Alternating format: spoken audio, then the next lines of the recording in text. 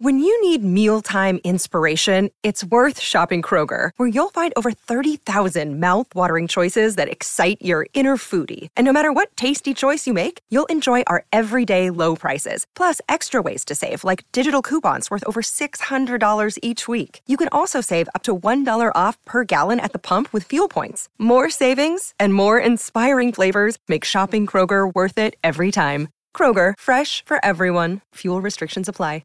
Hello, everybody. This is Marshall Poe. I'm the editor of the New Books Network. NBN listeners like to read books and buy them. So we thought we'd tell you that right now, our friends at Princeton University Press are having a remarkable site-wide sale. You can get 50% off books, including ebooks and audiobooks, with the code 50, F-I-F-T-Y, at checkout until May 31. You can save some real money on Princeton University Press books. I encourage you to go there and check it out.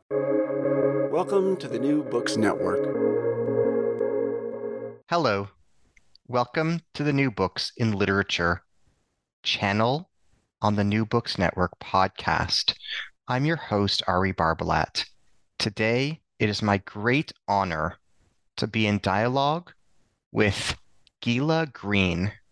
She is the author of the novel With a Good Eye, a novel published in Montreal by AOS Publishing 2024. Gila, thank you for your kindness in participating in today's dialogue. Thank you for hosting me, Ari. It's really nice to be here. It's really a pleasure.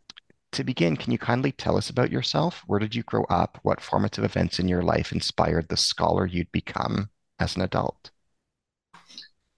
Sure. I'm from Ottawa originally.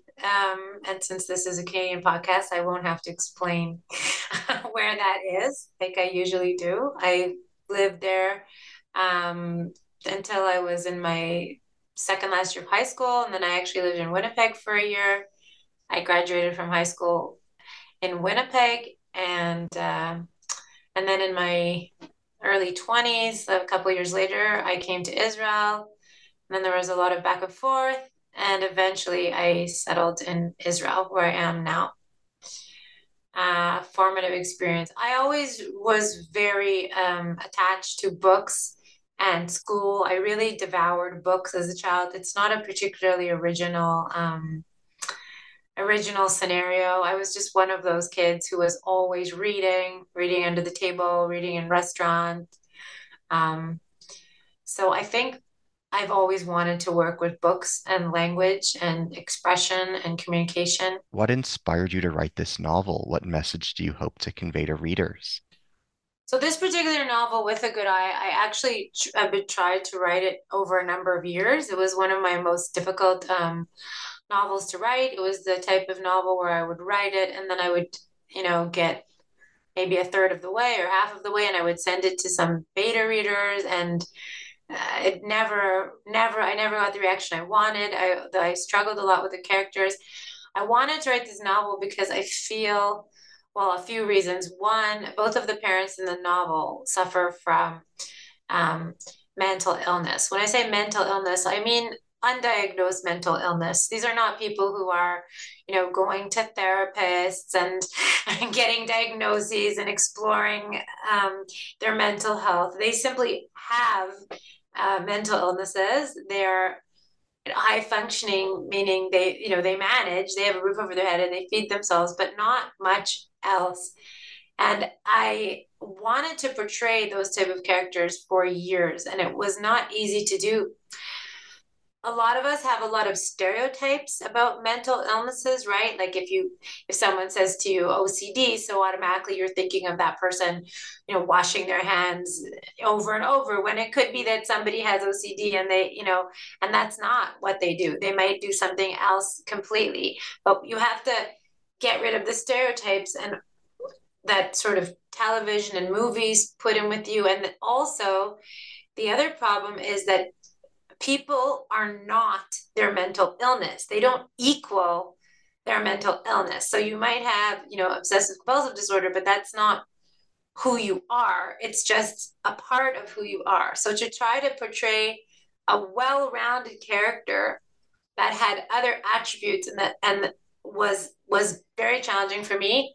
I wanted to write it because I experienced it a lot myself, also growing up and in my life in general. And I felt that I rarely saw those characters in novels, even though that's impossible statistically, right? And people with, in my case, this novel is somebody with narcissistic personality disorder. That's the mother. The father has post-traumatic stress disorder as an Israeli war veteran. It's impossible that there aren't millions of people with these and a myriad of other conditions, but I rarely saw them in novels unless the novel was about that. And that's not what I wanted. I wanted the novel to be about something else. In this case, uh, my heroine, Luna Levy, who's trying to just get through life. She just wants to, sort of get to college, have a normal life, but she has to deal with this very, very low functioning family. I wanted her to be the center, but the people around her have these issues. And I really struggled with portraying three-dimensional characters. I would give up, put it aside, write a different book, get into something else, go back to it. It always nagged at me. At one point, I just thought I'm just not going to be able to I just can't portray these people on the page. But eventually, with enough beta readers and encouragement, once I sort of felt I cracked it, then I finished it actually, in under a year after years of really having a hard time getting the right tone. And I hope I did get the right tone. I'll have to, the book's only in pre-release, so hopefully I succeeded. Can you say a bit more about your writing process? Where and when did you do your best writing? I do my writing right here in my bomb shelter where we are right now. Um, I converted into an office, which most people in Israel do. The bomb shelter is either an office or a spare bedroom or a playroom or some kind of extra room. It's obviously very quiet because it has thick walls and a nice thick door. So it's a quiet place to work. I have 5 kids. My youngest is 16 now, but most of my work I wrote when they were far younger. So trying to work, to earn a living and also write and raise 5 kids. At one point, I had 5 kids under the age of 9. You really just write whenever you have time, mostly in the evening, very often nursing a baby or with a small child asleep somewhere in your visual like periphery, somewhere on a couch. That's most of the way I've done my writing. Can you explain the image on your book's front cover for us?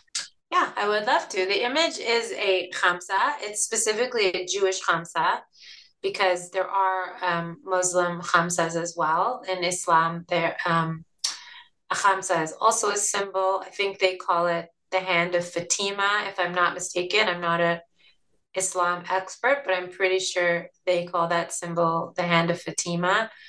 Um, so this is a specifically Jewish Hamsa, and if you notice it on the cover, it's part of a necklace. It's kind of the charm on a necklace. And another goal of my novel, aside from my eagerness to try to portray well-rounded people with mental illness and how it is for their relatives to cope with that, was to write about a Sephardi Jewish family, because that's been a goal in a lot of my writing in general, is to expand the canon of Jewish literature to include more Sephardi characters, Moroccan characters, Yemenite characters, Israeli characters, basically, non-Ashkenazi characters, because I was obviously a huge reader of Jewish fiction growing up, and I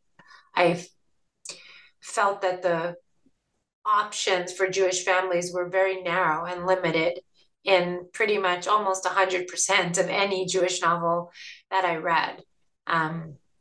So I wanted to expand that. So therefore, I wanted to not only have a family with a Yemenite background and Moroccan friends, but also their symbols, their foods, their symbols. So rather than have Luna Levy wear a Star of David or a chai, which are, great symbols, and I'm wearing a Star of David myself, but I wanted a fully rounded character from that background. And so her friend gives her a khamsa and she wears it. Can you tell us about the character Flynn?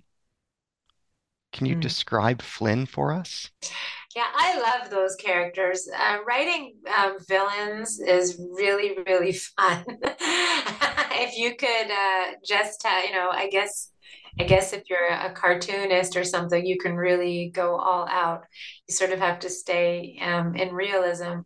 Flynn is the villain in the novel.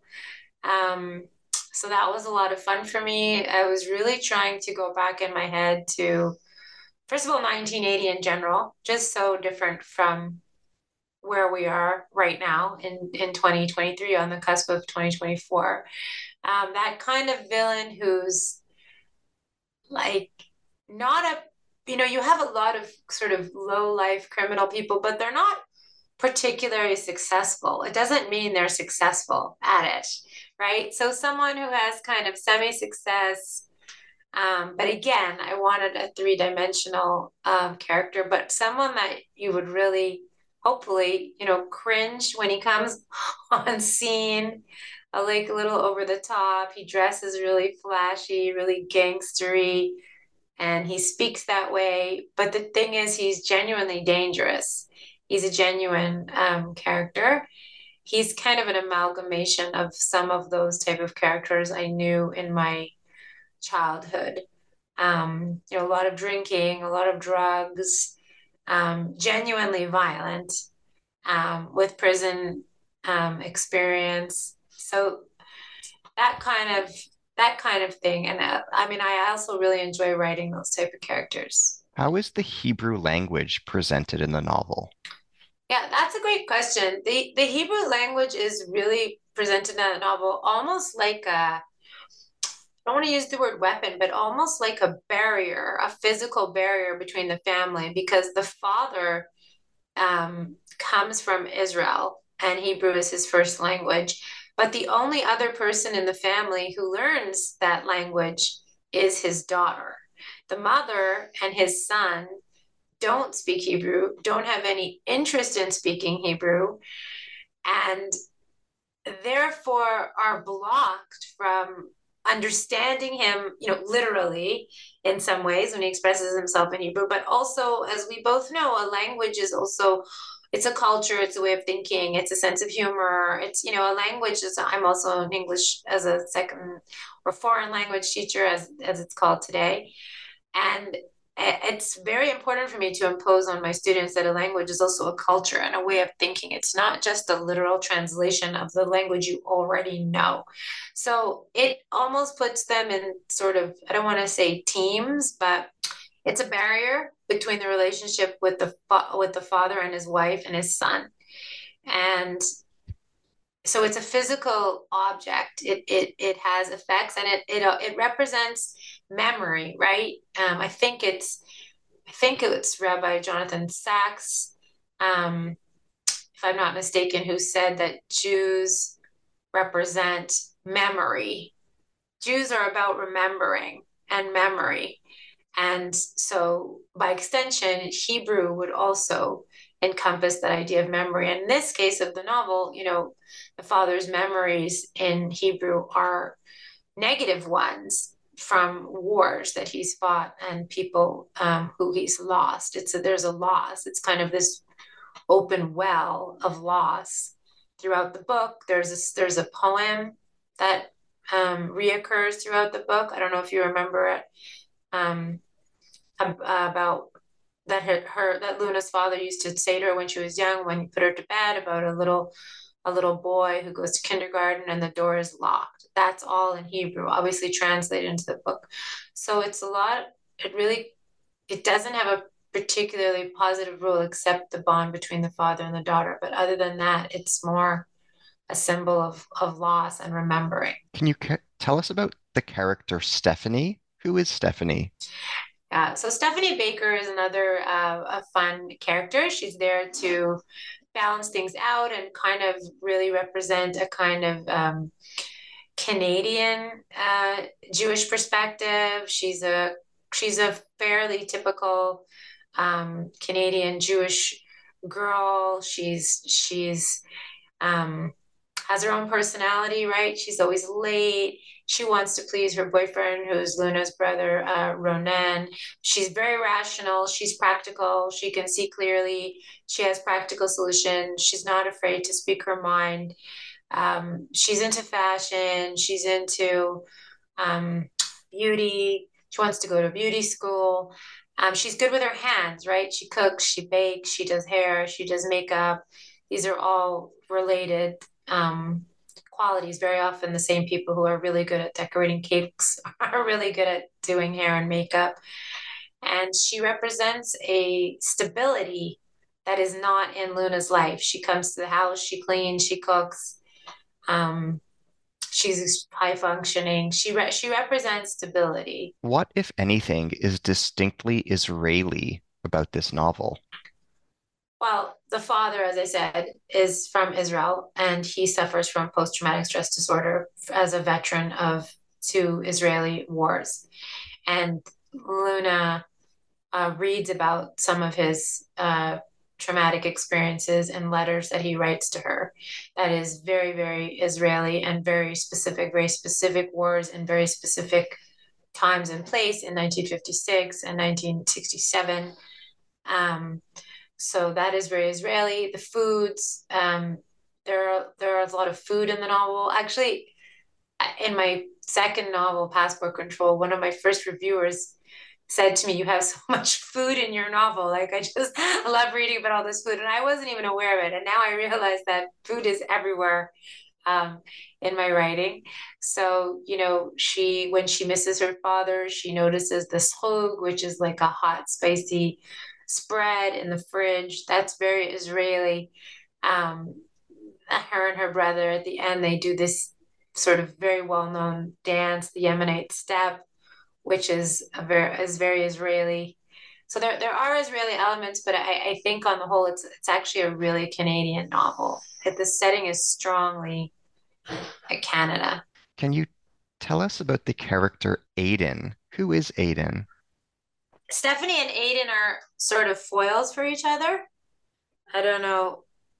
I don't know how you saw it as a reader, but they both represent stability, normalcy. They're both super high functioning. Aiden is um, Luna Levy's best friend. Aiden Bettel. She plays a strong role in the novel. She's the one who gives her the Hamsa necklace.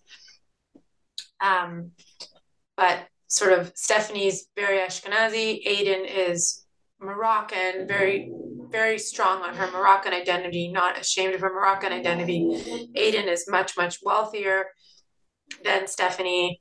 Aiden is an athlete, whereas Stephanie, in the one sort of athletic scene, she can all she can do is like run around a high school track, right? She's not a real athlete like Aiden. They're sort of foils for each other. In the end, both of them at some points in the novel will give Luna the sense of feeling betrayed, of loss. She'll kind of lose both of them, have to regain them. So they're kind of two pillars for Luna. There's also a jealousy between them for Luna's attention. There's sort of two sort of fields that secure Luna. Can you tell us about the setting of this novel? What does your novel reveal about Jewish Canada? What do the contexts of Jewish Ottawa, Jewish Winnipeg, Jewish Toronto, and Jewish Montreal reveal about your work? Well, the most of the setting is Ottawa, as I said, in the very early 80s, if not 1980, then maybe at the most 1981, with like hope was represented also by the poem that I included in the beginning of the novel by this wonderful poet who I've worked with, Melanie Faith, who very graciously allowed me to use her poem. And the poem, it's a lot about a payphone and the cord of the phone, which very much represented the time period and it was it has kind of a dark feeling. There's a feeling of suspense and tension, which also is in the novel. So I felt the poem was really perfect, and Melanie was gracious to let me use it. So that was part of the setting. The setting, I think, reveals just how small town Ottawa was in those days. As much as people from there often are prideful of the fact that it's the capital, you're always hearing it's the capital, the nation's capital, capital, capital. But underneath that title, which is a legitimate title, it certainly is the capital, and it certainly is a very civil servant town. It's a small town. Has really a lot of small town thinking and mentality. It also very much reveals how close Ottawa is to the French border and French society. There's at least one French character in the novel, Gustave. French was very much part of my day-to-day growing up in Ottawa, as opposed to people I've met later from Toronto who really, French was maybe a subject in school, but it wasn't a living, breathing part of their life. Whereas I'd heard French all the time. It was normal to hear French. You didn't really blink. French and English were always being intermingled. So I think that it says a lot about what it was like at that time, sort of the restaurants they go to, how they speak, the dialogue. The descriptions are very, very vivid. So I think, I hope that's, so far that's the feedback I've gotten. It definitely gives that sense of being from that small town at that time. Can you tell us about the Bettel family? So we already talked about Aiden, right? Aiden Bettel is the only daughter. Her father, Doron, lives with his daughter. The mother's passed away. She lost her mother when she was young. He's a jeweler, which again also reflects a lot of Jews in Morocco and other Middle Eastern places were silversmiths, goldsmiths. They knew a lot about jewelry and the jewelry trade. So he has brought that with him to Canada, and he's a very successful jeweler, customized jewelry, etc. So he's authoritarian. He's quite controlling of his daughter. He knows that materialism is a big weakness for Aiden. As wonderful as she is, she's not perfect, and she has a big weakness for materialism and material objects and material lifestyle in general. She's very proud of her heritage, as I said. Those are the two, that's really the whole family.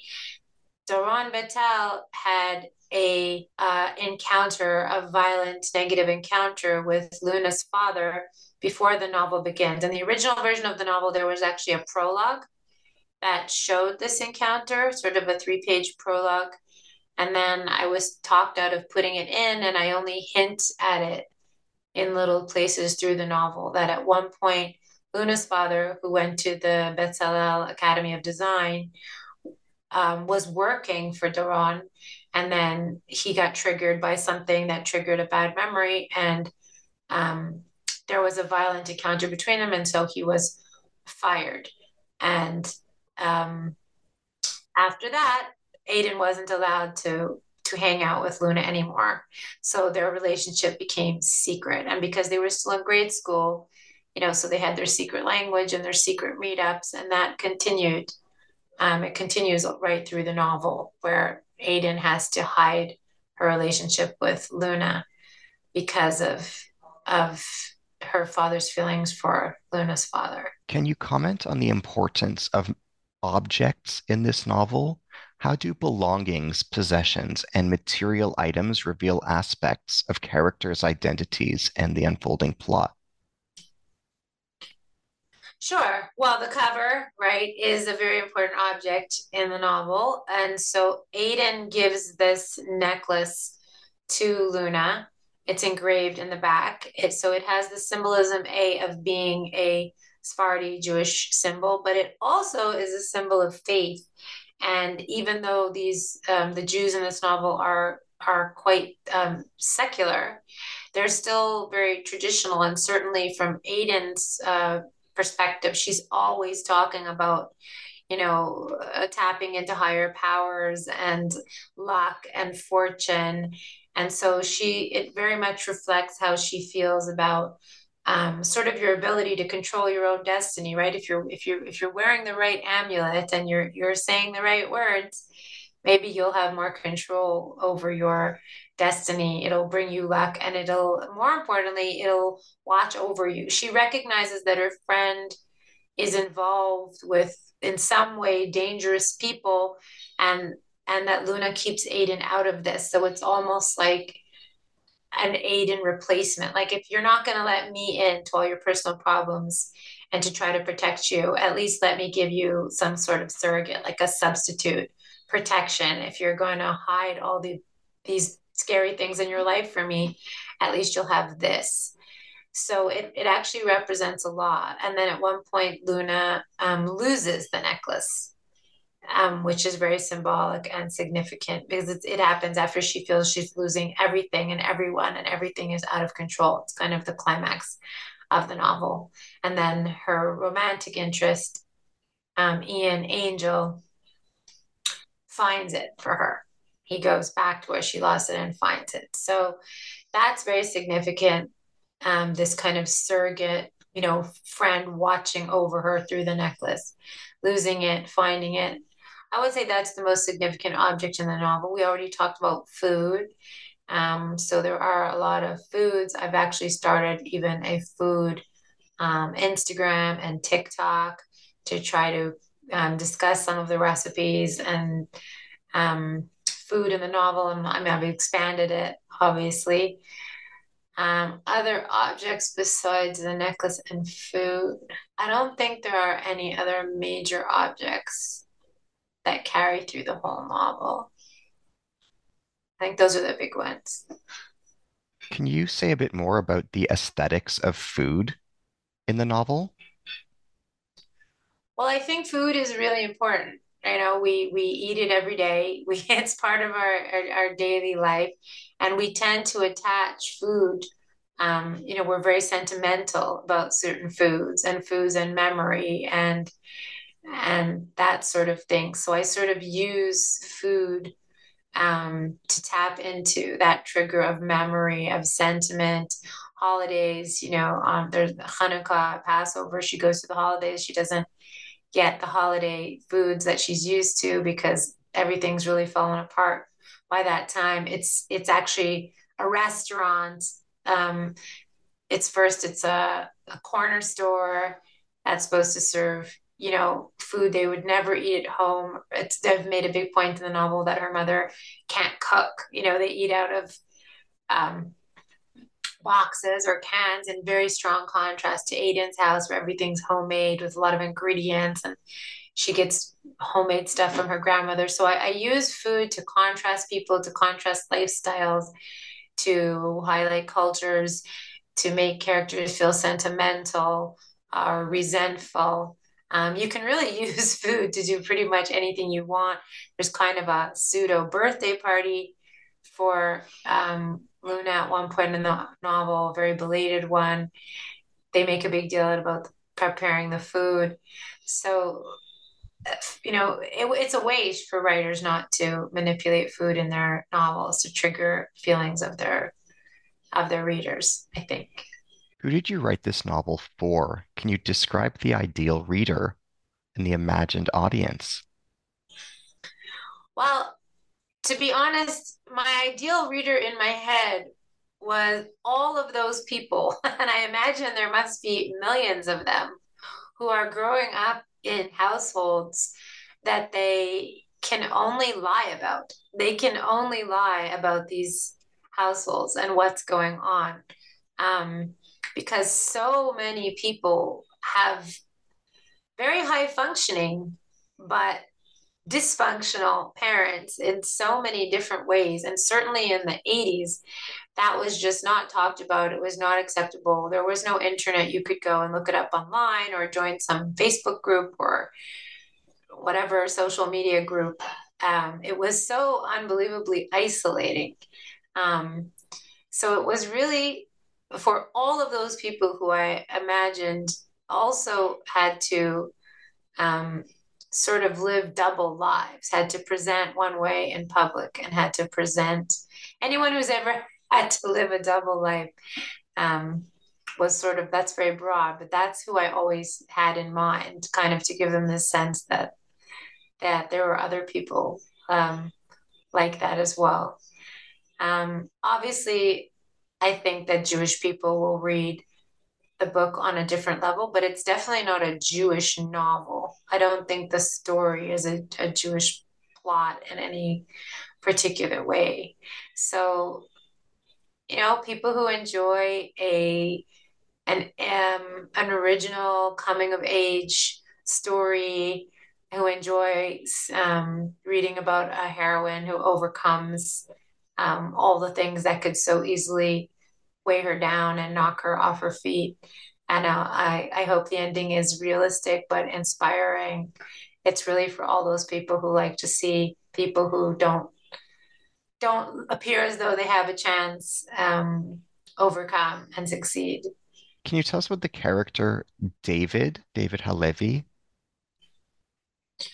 Oh, okay. That's a very brief character. He's probably only in there for a couple of paragraphs. It's really a memory of Luna's father.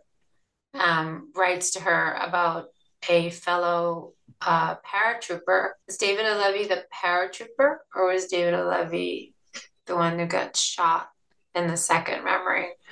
I really just tried to make the name as close to Luna's father's name as possible to show how intertwined he was with them. I believe he's the paratrooper, someone that Luna's father's never been able to forget because they both jumped out of the airplane at the same time. But in those days, Israel was only 8 years old, so had very poor, very, very poor equipment. So there was a decent chance that your parachute might just never open. And so his friend's parachutes never opens, and he just jumps to his death. Whereas Luna's father survives, and he has to live with this his whole life. I know he can't explain it. It's obviously there's no explanation for it. You just sort of grab a parachute, right? It's a really game of chance, and one opens and one didn't. So it really is just a haunting, like a ghost, really, for the father, and that becomes sort of second generational trauma for his children. Can you say more about the Levy family? Can you contextualize the Levy family for us as it is portrayed and presented in the novel?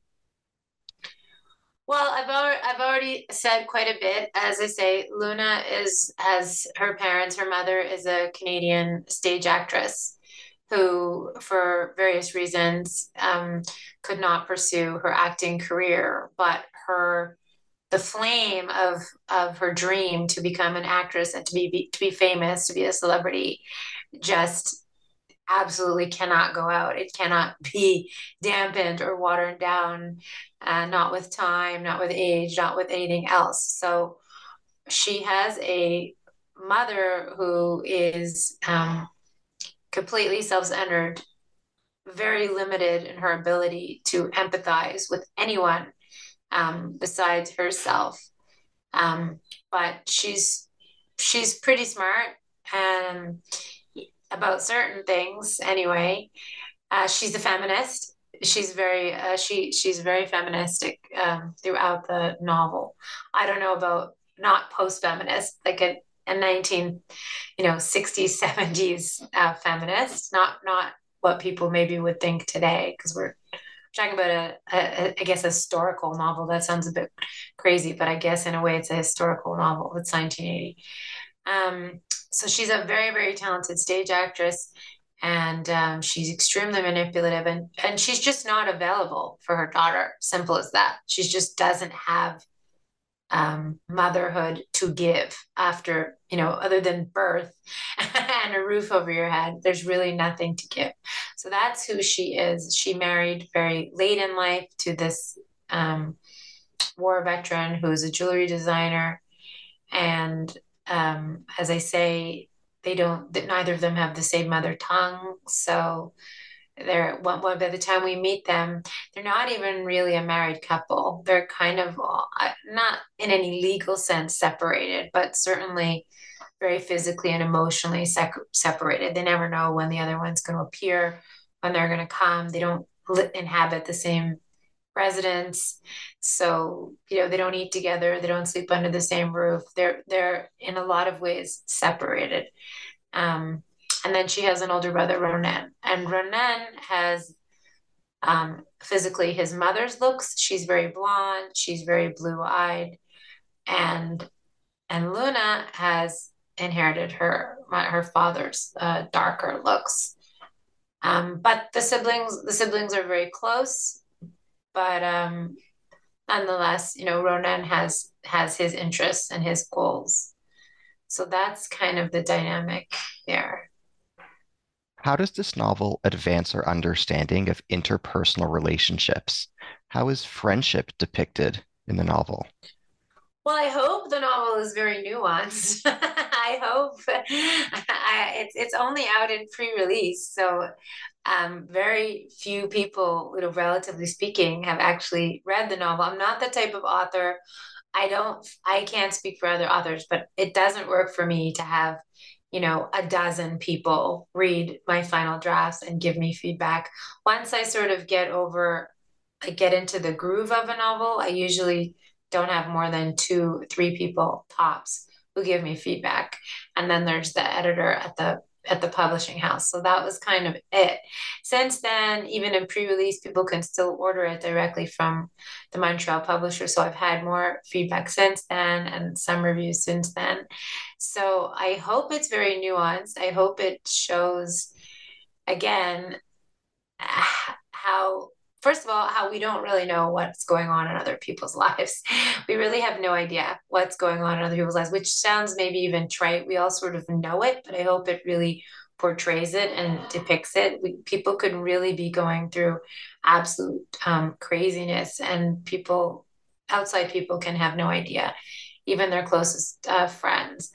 I hope it explores friendship. There's a romantic aspect to the novel. I mean, um, as I say, between Luna and Ian, and loyalty and friendship, and how complex parent-children relationships are really, um, we are just biologically programmed not to want to give up on our parents. Sort of no matter what they do, it's very hard for us, which I believe is biologically based, to turn our backs on our parents. No matter what they do to us, we just tend to give them, second chances and third and fourth and 100th chances.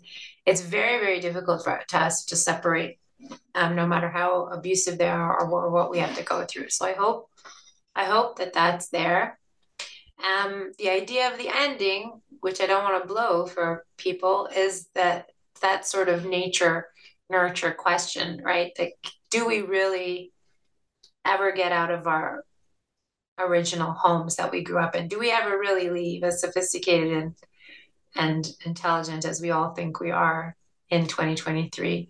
Or do we just sort of keep a lot of our initial patterns with us, forever? That was kind of the message of the ending. How do parent-child relationships appear in this novel? So, like I said, it's really about this kind of exploration of how much can children take? How much will they take from their parents before they snap, or will do they snap? No matter what. Sort of already gone into that. That's kind of the question. The parents are really going to extremes, and there's still this sense of loyalty. And when does loyalty become, toxic, not praiseworthy? There are no 100% answers to these questions, of course. How is God depicted in the novel? Well, that's a good question, because you have different types of faith, in the novel, because as much as even what Luna's father has gone through, he refers to God a lot. God forgot him on the day of certain battles in the war. He talks about God forgetting about him and his fellow soldiers. He talks about, how Luna doesn't need to wear makeup because God already made her beautiful. He definitely expresses a feeling for God, that he's obviously conflicted about. is very human to him. He can forget about him, he can remember him, he can create his children, he can do a lot of things. He's quite humanized in that way. And Aiden, it talks much more about fortune, again, coming from a more materialist perspective, a younger perspective. She talks about sort of, God can either give fortune or take it away, but you need to always be thinking about it. You need to be thinking about it, focusing on luck if you want it to come your way. You can't sort of live randomly. You kind of have to plan God into your day, so to speak. So she's got her own expressions. And I think those are the two most spiritual people in the novel. What roles do history and memory play in this novel? So, like I said, the whole post-traumatic stress disorder is coming from this war history, this violent history. So it plays a huge role in the novel, although it's present, but it's not really discussed. It's kind of like furniture, it's there. It's not up for discussion. Besides two really short letters, the rest is there for the reader to fill in. I tend to write in a way, maybe it's like a greedy way. I want the reader to be with me and to fill things in. I'm not big on spelling everything out for the reader at all. Um, so a lot of the roles that things play are between the lines. So there's that history. The mother also has a history, the acting career that she lost, that she was devastated by when her parents died and she couldn't take up certain acting opportunities because she had her responsibility. So there's a lot about parents' responsibility to parents' loyalty. So she had her history of being on stage that she was trying to recapture and does indeed attempt to recapture by the end of the novel. So people's dreams, if you want to put dreams into the category of history, are really main drivers in this novel. How does this novel advance our understanding of trauma? Well, I would love for someone to read it and let me know. For me, as I said in the beginning of the interview, that was the most difficult thing for me, was to try to get across that people can be traumatized, but then that's not their definition now. It's like that it's probably an old saying by now, right? Like, you have ADD, you aren't ADD, right? When people say I'm ADD, no, you're not ADD, you have ADD. Like, you have diabetes, you're not diabetes, right? That's already hopefully, quite a worn out sentence. I don't know if enough people think about that when they think about mental illness. If we could get away from the extreme stereotypes that often you see on television or in books, where these people are clearly not, functioning at all. They're either hospitalized, etc. I'm not talking about that kind of mental illness. I'm talking about, I don't want to, I'm talking about mental illness where people do have a roof over their head and food and function and families. So I hope it advances in the sense that these people are still nuanced. They still have their own personalities. They're not, they're not all the same any more than everyone who experiences ADD is the same as everybody else. They're not the same. They come, like you said, it comes with its own memories, its own reasons. Every war veteran with PTSD is not going to react the same. So I hope that it shows how common it is, also revealing the time period of the novel, right, where it just wasn't discussed and there was no information about it at all. You just didn't hear about it. It just wasn't out there. It was only an insider kind of topic, which made it pretty impossible for young people to have access to it. How have the events on October 7th and since October 7th influenced the ways that you look back on this novel and reflect on this novel? Can you comment on the significance of this novel in the past couple of months? Um, yes, I can. Actually, it's really interesting when the novel was accepted for publication. That was already, a year ago. And so I really wasn't tying it into current events. Unfortunately, the issue of PTSD as a war veteran is now only going to become an increasingly relevant issue. I think there are a lot of people who don't realize that because the novel, it does show the effects in some degree, but a very, tunneled tunneled vision of it because it's really from the perspective of the daughter. So I don't know if people often realize, I don't know enough about what's out there, but I certainly, and I'm a massive reader, I read at least a novel a week, if not two, which is even outside of my work as a book editor and writing coach. I'm a really big reader. I've never read a book that has much reflection on what it's like for the children of those people.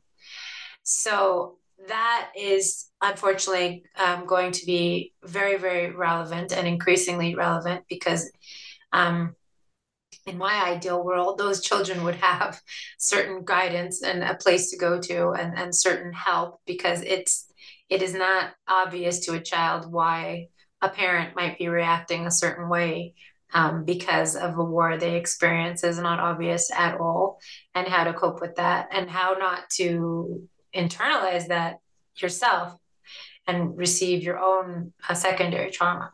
So that suddenly is very relevant. And as well, there's a thread of anti-Semitism in the novel. It's not a huge, huge thread, but it's there, sort of behind this criminal element that we discussed with Flynn. And again, unfortunately, we all are aware that anti-Semitism has increased by, I don't know, like pick a news channel who's given you a statistic. I don't know, however, a wild amount of percentage, whether it's in the U.S. or Europe or Canada or pick a place. So unfortunately, the threat of anti-Semitism and the PTSD has made me reflect on the relevance of the novel, which originally when I was writing it, there was so much talk about narcissism. Now, unfortunately, the word is thrown around. Someone just looks in a mirror three times and already they're being called a narcissist. It's being confused with vanity and self-centeredness and a lot of other things. I'm talking about really pathological narcissists, not someone who just likes to look at them, take a lot of selfies. I thought that would be more relevant because it seemed to be everywhere.